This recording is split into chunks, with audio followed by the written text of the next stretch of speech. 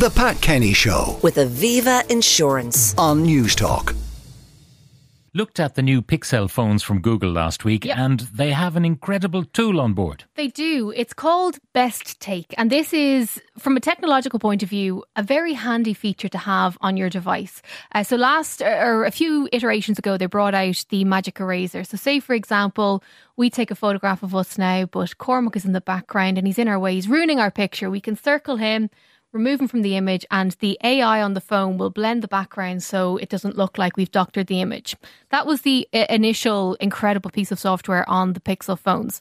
This year, what the Best Take software will do is, if we take a photograph and you're not smiling, but I'm beaming because I'm always smiling, my little ray of sunshine, the AI on the phone will be able to tweak your face so that you're smiling too. So, you know those pictures at the wedding where everybody but Uncle Mick is smiling? Yeah. And Uncle Mick has no teeth anyway. That's why he's not smiling. So they can actually zone in on Uncle Mick and give him a set of teeth and make him grin. Make him an absolute babe. But yeah, that, or, closed eyes, all of that sort of stuff. And from a technology fan's point of view, it's remarkable to see it in action because it can instantly fix a photograph or make a photograph print worthy. But instantly it raises questions and the moral dilemma of, I suppose, AI. What's real? What's not real? What's real and what's not real. But also the examples that I've seen, it is impossible, nearly impossible to tell what has been altered. And also, should you be disclosing that you've altered photographs?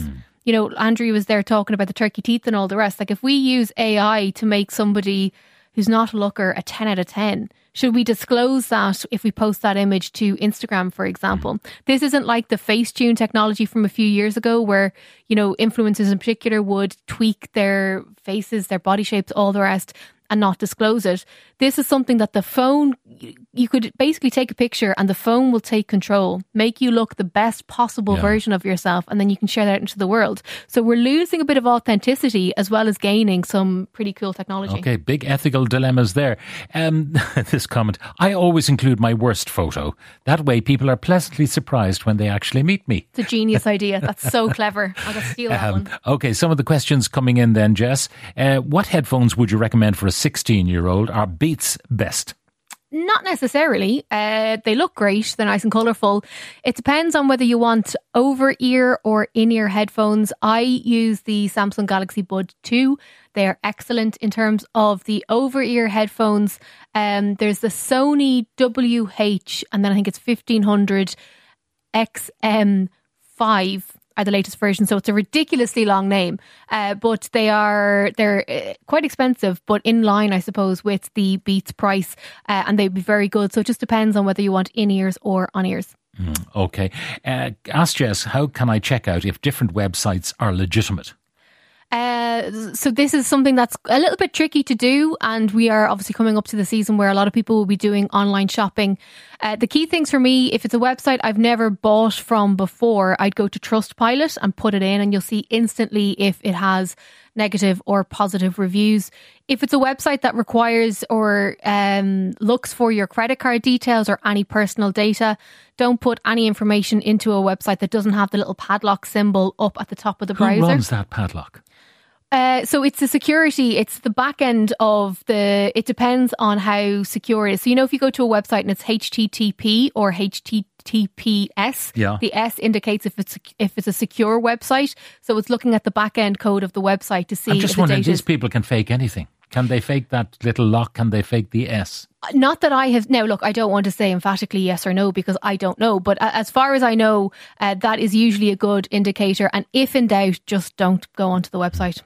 Ask Jess, does she know of a device whereby handwritten notes you take in meetings can automatically be converted into text documents? I found apps online, but I'm looking for a device. So this is something that is kind of commonplace now. The technology has evolved quite a bit.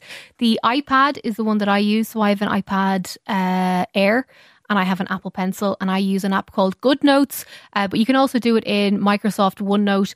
If you don't want to go down the Apple route, Samsung have excellent tablets. They're quite expensive though.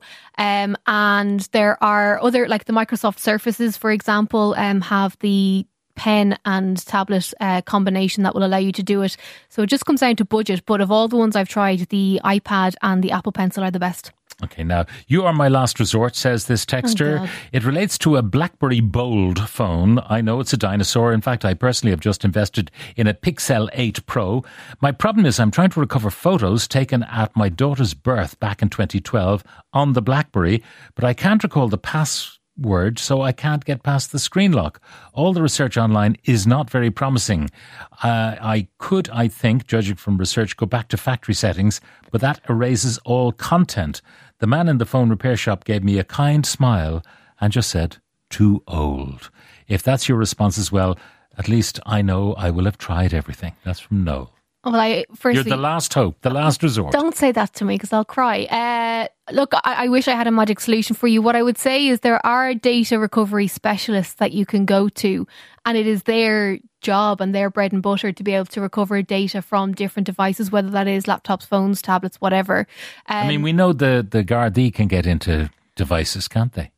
In some instances, yeah, it depends on the level of encryption and so on. But there are data recovery specialists. So if you want to email me, techtalk@newstalk.com with where you are, I'll email you the details of some recovery experts who may be able to help you. The only other thing, and I'm sure you've tried it, is try to plug it into a computer and turn it into a drive rather than an active device. So, you know, when you plug in some of those older things, it'll say, do you want to create it into a storage mode or to an active USB device? If you go into storage mode, you may be able to get around that way. It still might be password protected. Possibly. But they'd be the only things that I could think of. But again, email me, techtalk@newstalk.com. All right, Jess, thank you very much for all of that. A reminder that our items from today are uploaded as podcasts, which you can listen to on the Newstalk app. Powered by Gola, just search for The Pat. The Pat Kenny Show with Aviva Insurance on Newstalk.